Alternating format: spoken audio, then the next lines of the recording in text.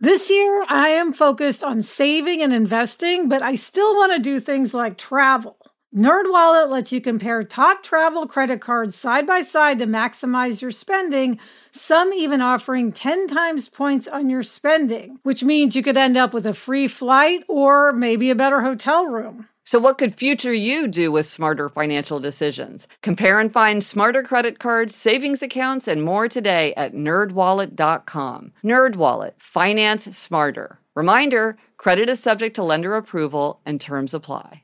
Homes.com knows that when it comes to home shopping, it's never just about the house or condo. It's about the home. And what makes a home is more than just the house or property. It's the location and neighborhood. If you have kids, it's also schools, nearby parks, and transportation options. That's why Homes.com goes above and beyond to bring home shoppers the in-depth information they need to find the right home. And when I say in-depth, I'm talking deep. Each listing features comprehensive information about the neighborhood, complete with a video guide. They also have details about local schools with test scores, state rankings, and student-to-teacher ratio. They even have an agent directory with the sales history of each agent. So when it comes to finding a home, not just a house, this is everything you need to know all in one place. Homes.com. We've done your homework. Hello, I'm Gretchen Rubin, and you're listening to a bonus episode of our podcast, Happier with Gretchen Rubin. My sister Elizabeth and I started this podcast more than 4 years ago. And in that time, we've seen that people really want to talk about the 4 Tendencies framework. That's the personality profile that I created that divides people into 4 tendencies. More than 2 million people have taken my free 4 Tendencies quiz at quiz.gretchenrubin.com to find out if they're an upholder, questioner, obliger, or rebel. If you want a quick intro to this framework, this bonus episode is for you.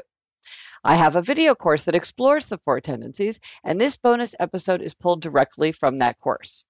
I give an overview of the framework, plus I've included an excerpt from an interview with Tiffany Dufu, author of Drop the Ball, Achieve More by Doing Less, about how she harnesses the strength of her tendency, obliger.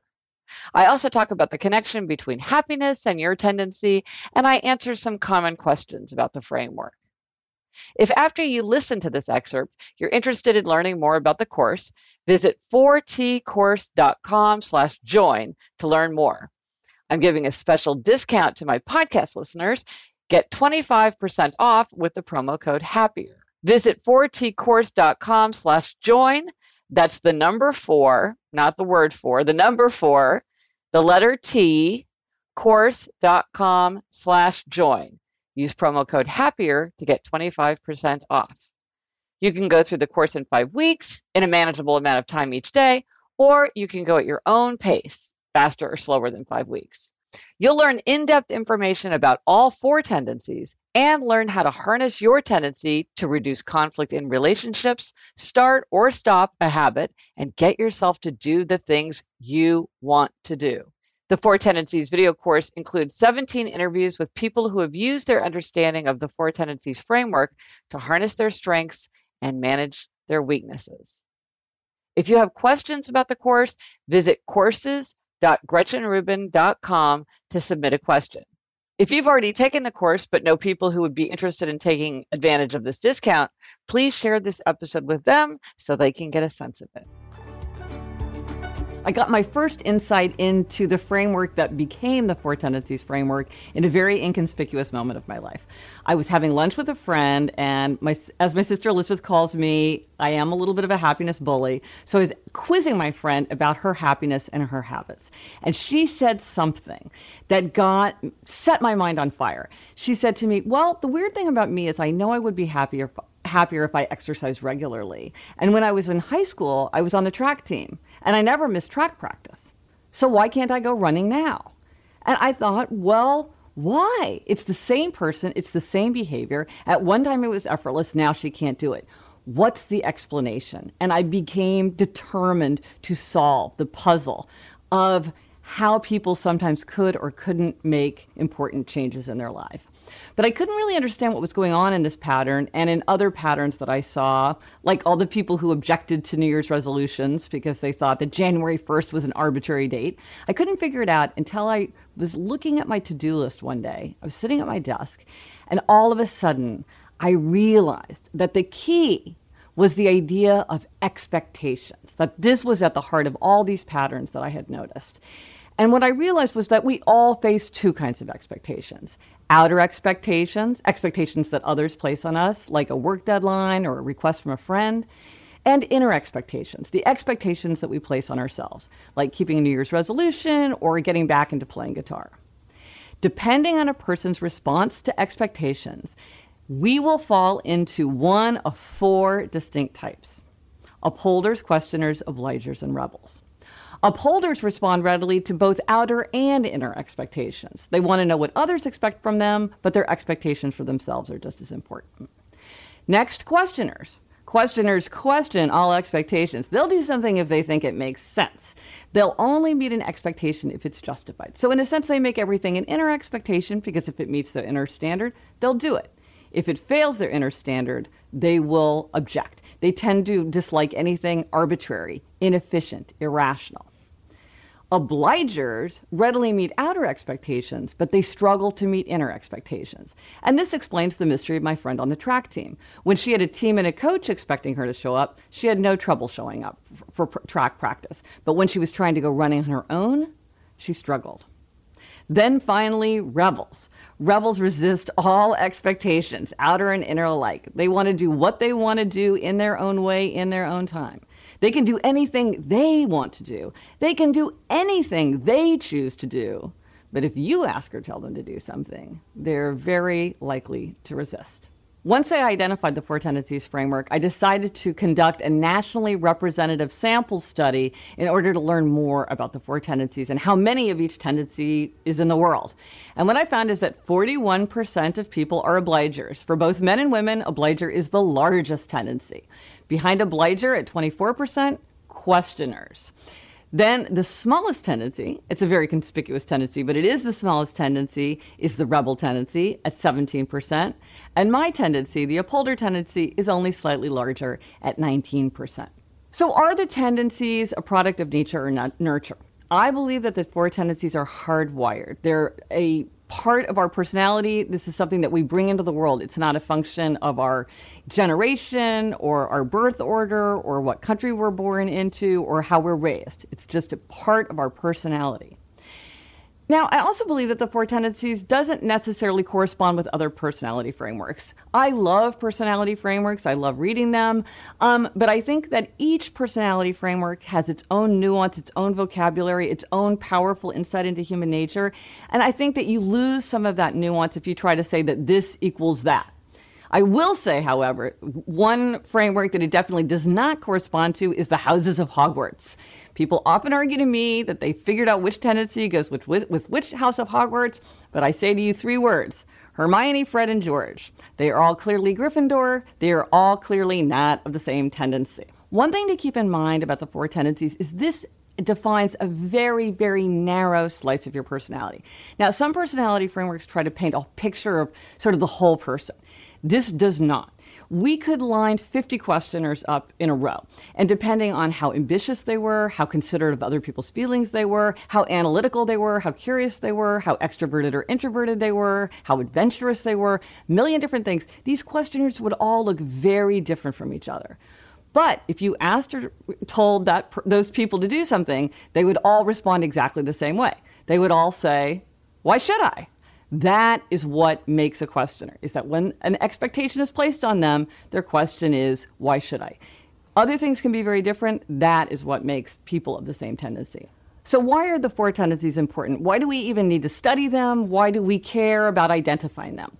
There are two reasons. First, we're much better able to understand ourselves. When we're feeling some kind of frustration, some kind of conflict, some kind of procrastination, we can be much more effective in figuring out what should we do differently? How can we tackle this problem?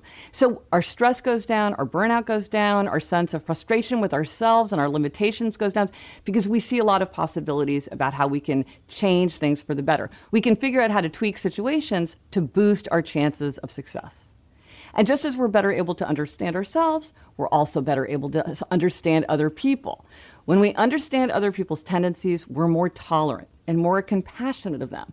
Because as an upholder, for instance, I now know that some things come pretty easily to me that don't come very easily to other people. And now I understand it's not that I'm right and they're wrong, or they're right and I'm wrong. It's just that we have different ways of approaching things. And when we understand the tendencies, we don't take it personally. We can see like, well, you're behaving this way. You're asking me question after question after question. I'm feeling drained. I'm feeling overwhelmed. I'm feeling like you're questioning my authority. But wait, hold on. You're a questioner. You're not doing this just to me. This is the way you are with everybody in your life. I don't have to be angry at it. I just have to figure out how do we create a situation where both of us can thrive.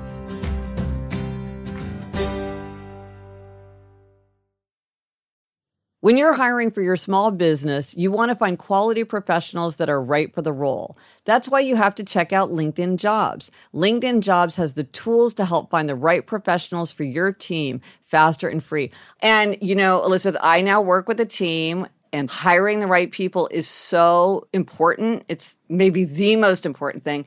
And LinkedIn makes the process of identifying and hiring people easy and intuitive.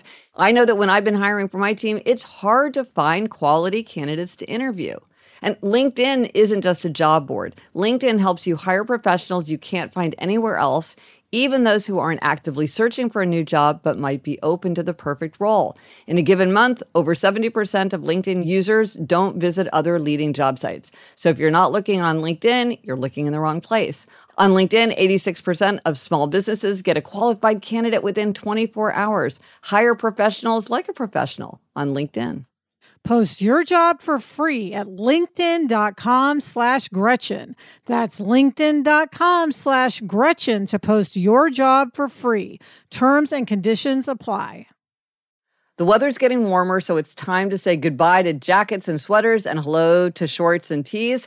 I wanted to update my wardrobe without spending a fortune, and luckily I found Quince. Elizabeth, I got the Flow Knit wide leg pant. It's very light. It's perfect for the summer. It packs very easily. I recently went on a trip with my family, and I took it with me, and they were just the thing to wear on a really hot day where I wanted to be covered up, but I wanted something that looked great and also was very comfortable. And the best part, all Quince items are priced 50 to 80% less than similar brands. By partnering directly with top factories, Quince cuts the cost of the middleman and passes the savings on to us. Get warm weather ready with Quince. Go to quince.com/Gretchen for free shipping on your order and 365-day returns. That's QUINCE.com/Gretchen to get free shipping and 365-day returns. Quince.com/Gretchen. So what's the connection between happiness and understanding your tendency? I've spent years studying happiness, good habits, and human nature, and it has become obvious to me that there's no magic one-size-fits-all solution for building a happier, healthier, more productive, more creative life. The happiest people aren't from a particular tendency. They're the people who understand themselves and build a life that works for them. With wisdom, experience, and self-knowledge from the four tendencies, we can use our time more productively, make better decisions, suffer less stress and burnout, get healthier, and engage more effectively with other people. If we don't understand our place in the four tendencies, we may fail to pinpoint the aspects of a particular situation that's causing us to succeed or fail. For instance, I often talk to obligers who think that they just need to get more motivated, so they try to whip themselves into a frenzy of conviction, when what they really need is accountability. If you're an obliger who keeps thinking, I love to read, I really need to make reading more of a priority in my life, don't worry about making reading a priority in your life. Join a book group, or tell your child that you're going to read all the books assigned that year in your child's English class. The accountability is what's going to allow you to follow through. The Four Tendencies framework is meant to help us understand ourselves more deeply, not limit our sense of identity or possibility. Some people say when you define yourself, you confine yourself. However, I think that systems of self-definition are really helpful because they give us a vocabulary, they serve as a starting point for self-knowledge, and they give us a way to talk to each other in a clear, succinct way. This framework isn't a set of labels that determines everything about us, and it's not a justification to say, well, what do you expect? This is just the way I am. Rather, it's a spotlight that can illuminate hidden aspects of our nature. Remember, there's no one best tendency. Every tendency has great strengths and also weaknesses. Every tendency includes people who are wildly successful and also big, big losers. Everyone does fit into a single core tendency. You're not really a true mix of two tendencies, but you can tip in one direction or another. For example, an obliger may tip to an upholder, or an obliger may tip to rebel. Now that you know a little bit about the four tendencies, you may have some questions, and these are the questions that I'm most often asked. And it's important to get clear on these questions to understand these key principles about the four tendencies, because when people have a misunderstanding of their tendency, they often want to jump to conclusions that might be misleading. And then that makes it more difficult to use the tendencies effectively. So you really want to get it clear in your mind. The first question I'm often asked is it possible to observe someone else's tendency from the outside? Really, to judge someone's tendency, you have to understand the way someone thinks. Now, sometimes you might know someone really well, like a spouse or a sibling or a very close friend, or you may have read many, many interviews of a well-known person, and you may be able to understand the way that person thinks. They may have said enough that reveals their thought process. But don't always assume that you can tell from the way that people behave. And don't assume that the tendencies always look the same way from person to person. For instance, one obliger could say things like, oh, I really need to learn more self-care. I need to learn to take time for myself. I need to make myself a priority. That's an obliger. Another obliger might say, I'm a workaholic. I give everything to my clients. I'm there 110%. There's no time for me to exercise. They're both obligers. They sound very different from each other, but they're both expressing obliger tendency. Another common question is there a way that I can determine someone else's tendency if I want to figure it out? Now, as I said, to judge someone's tendency, you have to understand the way the person thinks. However, there are certain tells, certain patterns that tend to very strongly suggest that someone belongs to a particular tendency. For instance, questioners tend to object often and vociferously to things that are arbitrary. This really bugs questioners. Rebels, by contrast, often talk about spontaneity and freedom. That comes up in conversation a lot with them. For instance, you can ask how someone feels about New Year's resolutions as a way to quickly identify their tendency. Upholders often will say that they make and keep New Year's resolutions a lot. They tend to like them. Questioners typically say something like, I make a resolution when it makes sense to me. I would not wait for January 1st because January 1st is an arbitrary date. Obligers will often say that they've given up making New Year's resolutions because they've tried and failed so often in the past. And rebels will either say that they love making a resolution because they love to challenge themselves, or they'll say they would never make a resolution because they would never want to chain themselves in advance. So another question is, can you identify a child's tendency? Now, for some children, it's very apparent very early, at like age 3 or 4, what their tendency is. But for many children, it's very hard to tell what their tendency is because children aren't autonomous the way adults are. It's hard to tell until they're out on their own. But by adulthood, we all do fit within one particular tendency that shapes our perceptions and behaviors in fundamental ways. Another common question is, can we change our tendency? The fact is, can we change our inborn nature? Probably not. Or if we were to try to change our inborn nature, it would be very, very difficult. And overwhelmingly, unless we go through some catastrophic character reshaping experience, something like a near-death experience, a grave illness, a serious bout with addiction, a medication that fundamentally alters the way our nature is expressed, our tendencies don't change. We are who we are. Now, of course, depending on history and circumstance, our tendency might be more or less helpful as we make our way in the world, and our history and circumstance might shape the way we express our tendency. For example, someone in North Korea who's a questioner, well, those questions might get him thrown in jail, while in Silicon Valley, a questioner's question might win her a promotion. Sometimes people wish they belong to a different tendency, and they want to change. The fact is, it's very difficult, if it's even possible, to change our inborn nature. But it's fairly easy to change our circumstances. So if an obliger wishes he acted more like an upholder, the answer isn't to try to change the tendency from obliger to upholder, but rather to create the structures of outer accountability that will allow that obliger to meet inner expectations. Just like an upholder, change circumstances, not yourself. A related question, are the tendencies a product of nature or nurture? I really believe our tendencies are hardwired. They're not the result of parenting style, birth order, religious upbringing, gender, generation, country of origin. They're not tied to extroversion or introversion. They don't change whether we're at home, at work, with friends, and they don't change as we age. These are tendencies that we bring into the world with us.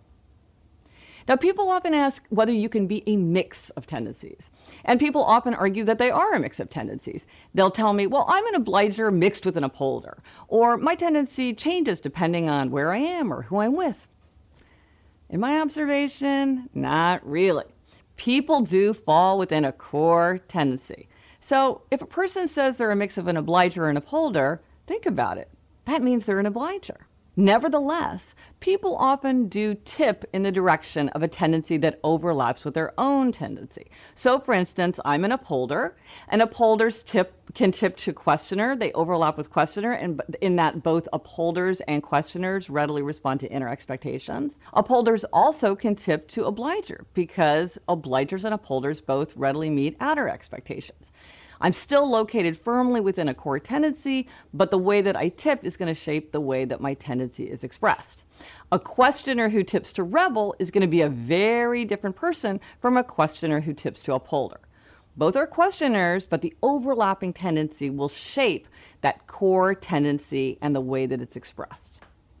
And of course, it's also true that no matter what our fundamental tendency, a small part of each of us is upholder, is questioner, is obliger, is rebel. All of us meet an expectation when we don't want to, rather than bear the consequences of ignoring it.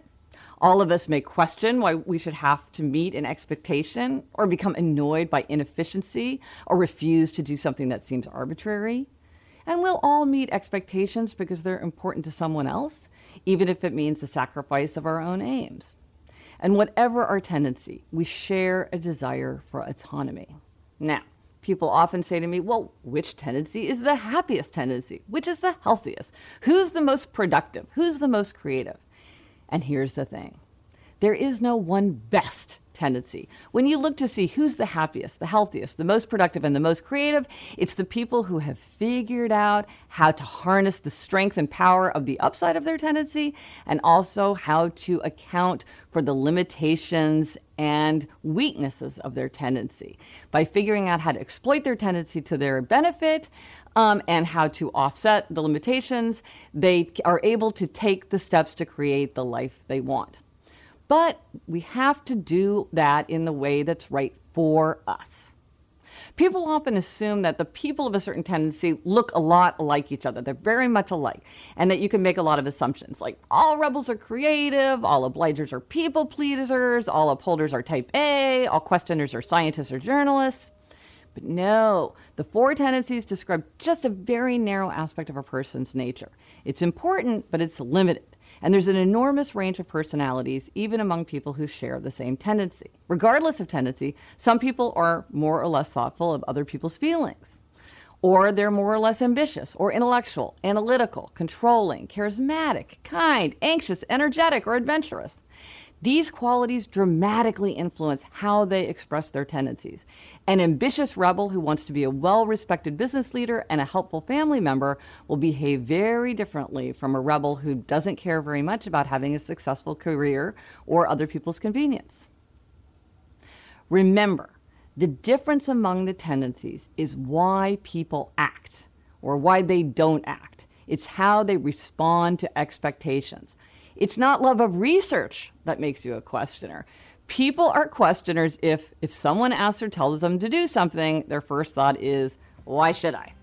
Similarly, a delight in doing things for other people doesn't make you an obliger. Refusing to follow the rules doesn't make you a rebel. It's how and why you respond to expectations. This message is sponsored by Greenlight.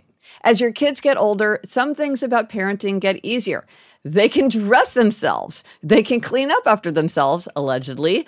Other things don't, like having conversations about money. The fact is, kids won't really know how to manage their money unless they're actually in charge of it. That's where Greenlight can help. Greenlight is a debit card and money app made for families. Parents can send money to their kids and keep an eye on their kids' spending and saving, while kids and teens build money confidence and lifelong financial literacy skills. Yeah, Jack has Greenlight, and one thing I love is that it includes a chores feature where you can set up one-time or recurring chores and reward kids with allowance for a job well done. Gretchen, we used to mow the lawn. How much more motivated would we have been if we'd had funds deposited when we completed that chore? Mm-hmm. Sign up for Greenlight today and get your first month free when you go to greenlight.com/happier. That's greenlight.com/happier to try Greenlight for free. Greenlight.com/happier. Gretch, I love eating sandwiches, like a grilled cheese or a peanut butter sandwich is my ideal lunch, but I'm very aware of my carb intake, so oftentimes I avoid sandwiches. Luckily, Hero Bread has remade carby, empty-calorie bread products into fluffy, delicious versions that include no net carbs, 0 grams of sugar, and fewer calories. Plus, it has protein and fiber. I have been using it to make grilled cheeses, and I use their tortillas to make a cheese quesadilla, and I am in heaven. Hero Bread tastes great, has a terrific texture, and helps you meet your nutrition goals. Don't give up being a breadhead. Hero Bread is offering 10% off your order. Go to hero.co and use Happier at checkout. That's Happier at HERO.co. I'm talking to Tiffany Dufu, who is the author of the super acclaimed and much discussed book, Drop the Ball, which offers the promise of achieve more by doing less, which I think is one of the all-time greatest subtitles. And also the chief leadership officer at Levo. And Tiffany, we're here today to talk about the idea of getting stuff done, meeting your aims for yourself using the 4 tendencies. And so give us the big reveal. What is your tendency? Well, mine, I think you told me, as somebody who is a recovering perfectionist, is someone who, is pretty much a people pleaser, though I don't know why it pains me to say that, and really wanting to, get affirmed by other people. So I'm not sure. Yes, exactly. Well, and it's interesting because when I read your book, Drop the Ball, I was like, this is a book by an obliger for obligers, because it really is about managing the obliger issues. And this really matters because obliger is the largest tendency for both men and women. It's the one that the largest number of people fit into. And so you either are an obliger or you have many obligers in your life. So I think we all benefit from understanding all 4 tendencies: upholders, questioners, obligers, and rebels. But I think there's like a special need to understand obligers just because they're all around us. They're the rock of the world. They're throughout our lives. And so we want to all really understand the strengths, the weaknesses, the conflicts, the frustrations that can come up when a person is an obliger. Now, it seems like one of the things that you talk a lot about in your book is this need to kind of draw boundaries and to figure out what to drop and what to let go of. And this was something that you found super duper challenging. You were just used to doing everything all the time for everyone at an extremely high level. And then at a certain point, it was just like you couldn't keep that ball in the air anymore. That's right. And I think the challenge is that Obligers assign values to that kind of behavior that we think are great values. So we assign things like excellence. We want to do really well at things. We assign things like commitment. We're committed to tasks and we're committed to people, things like loyalty. And so you kind of get yourself in this mode where you really feel like in order for you to be a good anything, you assign all of these values to doing all of these things for other people. And it gets you into trouble because it turns out that our perceptions about what it means to be a good anything and what it means to oblige actually often come from other sources, not just ourselves. So we might have watched someone when we were growing up. I certainly used to watch my mom when I was growing up. And it felt like she did everything for everybody else. But we don't stop to consider things like she didn't work outside the home. Right. She didn't have a cell phone. She didn't have email. Right. But you're bringing up something that I think is a subtle point that I haven't talked about that much, but I've been thinking about lately. And because you're talking about, the values that become associated. So the fundamental pattern that makes an obliger is someone who readily meets outer accountability, but struggles to meet inner accountability. And you're absolutely right. One of the things that often happens is that this takes on other meanings, like I meet other people's priorities, but not my own, or I'll let down myself, but I would never let down others. And so that's kind of a judgment. I think at the heart of it, the obliger is just this pattern that's very straightforward, but it gets all these other meanings put on it. And one of the consequences that I see from this, and I'd be curious to know what you think, is that sometimes then people do things, and obliger is like shocked and appalled by something that someone else does or fails to do, which to another tendency seems fine. For instance, I'm obsessed with the signs in office kitchens. I like the minute I go to an office, I run to the kitchen and try to look at all the kind of signs that people have posted up there. And it seems to me that a lot of times you see signs, which I'm like, that's an obliger sign. And an obliger is like, if you can't be a citizen of humanity and wash out your own dish, then you are some kind of thoughtless, soulless barbarian. Yes. Whereas a questioner is like, it's not efficient for me to go through my day doing this way. And a upholder might be like, well, I have my job, you have your job. Like it's like somebody's job to load the dishwasher. That is not my job. A rebel's like, I don't feel like it. I'll do it if I feel like it. They have their own way of coming to it. But to an obliger, it's like, it seems deeply, like not even more than inconsiderate, but like really powerfully wrong, because they have built these values into the pattern of being an obliger. And so then of course you're exactly right. It's so much worse than when you can't meet an expectation because you feel like you're failing in a very kind of a way that goes very deep to your soul. Yeah. And you're making a really great point, because it's that inability to sometimes do what you need to do for yourself that causes, quite frankly, self-loathing and self-judgment. And so often when you're writing the sign that says your mother does not, work here. That is the sign. You got it. That is the quintessence. It's so funny that you say that. That says that, because that's the sign, I would write. Yeah. Really, it's about, I'm not being the kind of mother that my mother was, and therefore I'm feeling some sense of inadequacy, and therefore I'm going to judge other people because I am not managing. While I'm managing to put on this front that I'm taking care of everybody else and everything on the outside, on the inside I'm not necessarily living up to what I feel I should be as an obliger for myself. And so therefore I'm going to turn that outward, and I'm going to blame other people, and I'm certainly going to find fault with other people when they don't adhere to what I think that we should be doing. Well, one of the things, I'm always very interested in how obligers can manage to find ways to create the outer accountability that they need to meet inner expectations. And one of the things that's very noticeable about you is that you have achieved a lot early at a very, very high level. And so whatever the limitations or weaknesses of being an obliger, you've figured out how to manage that, which is what I think everyone's hope is that with time and experience and wisdom, they would figure out how to kind of hack themselves. And so like one of the things, is this something that resonates with you? This idea, to say yes to you, I have to say no to someone else. And so I need to say no to you in order to say yes to someone else. That seemed to be one of the themes of your book. Is that something that strikes a chord with you?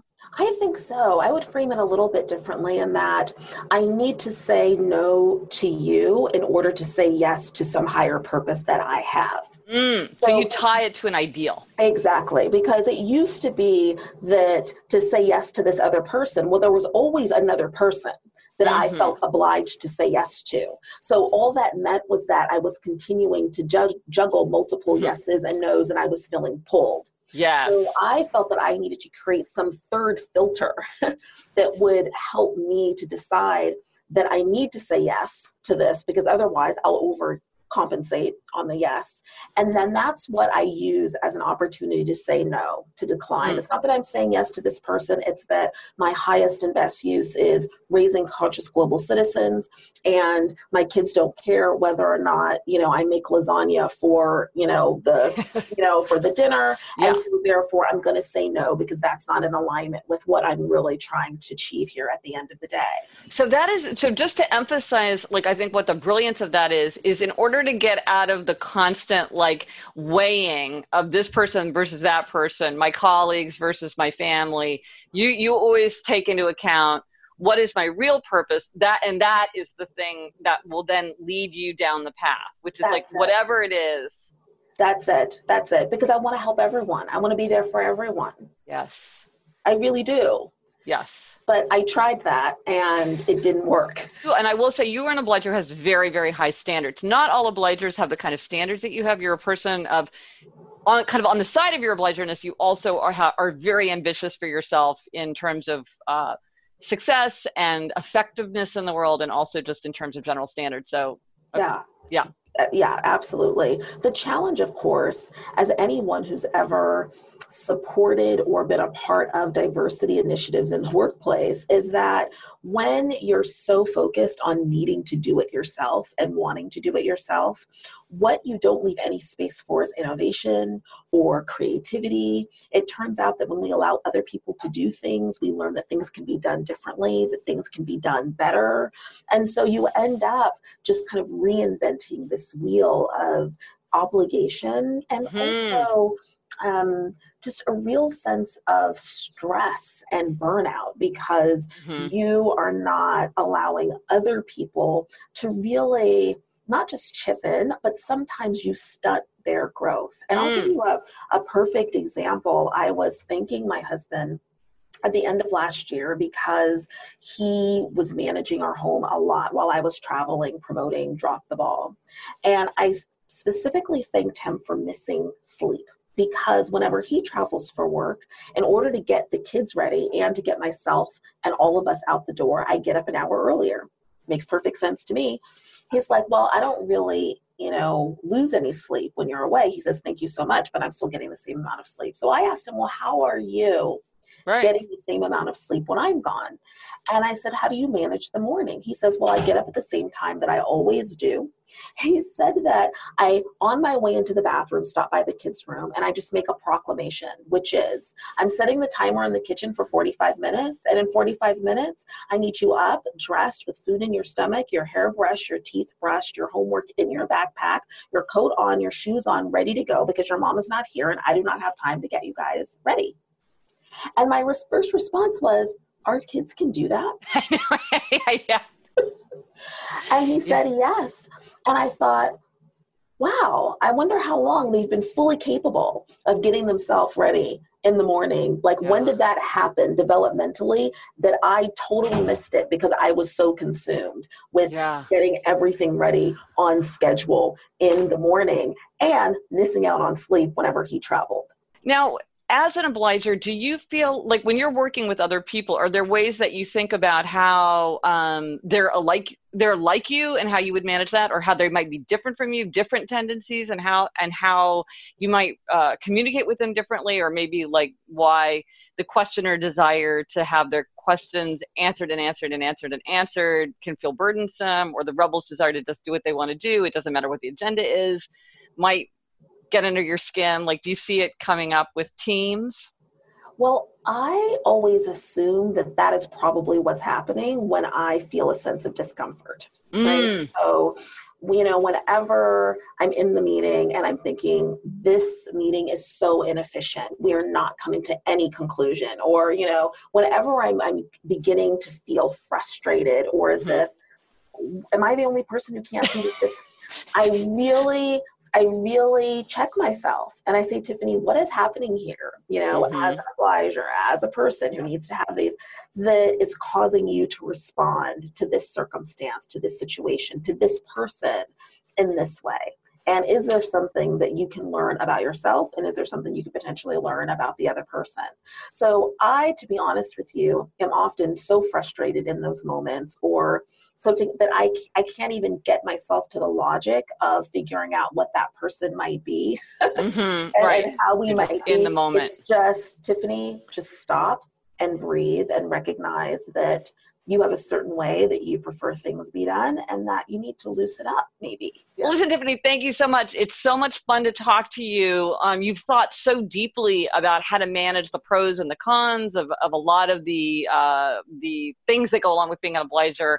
I thought your book was fantastic in terms of you have a whole vocabulary that you use that's really imaginative and fun and memorable, and a lot of strategies for how really high achieving obligers can harness the tremendous strengths of that tendency, but figure out ways to limit the kind of negatives that can hold you back or weigh you down or make you feel overwhelmed and drained. And so it's so much fun to get to talk to you again. Thanks so much. Thank you so much, Gretchen.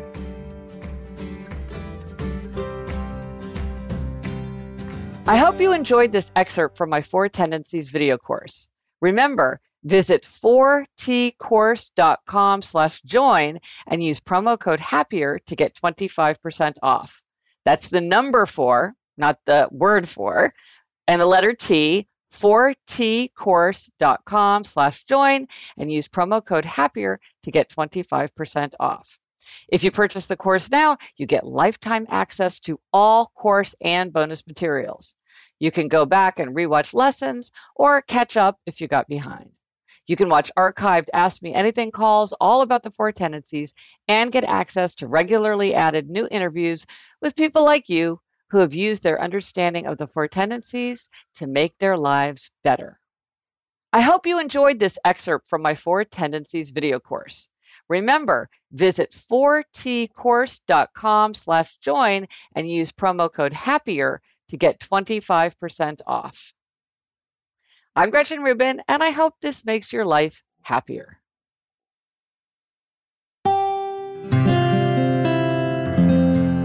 From the Onward Project.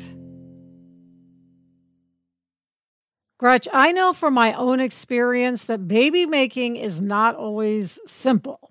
There is a lack of knowledge surrounding how to get pregnant. And when you want to conceive, there can be a lack of understanding and resources.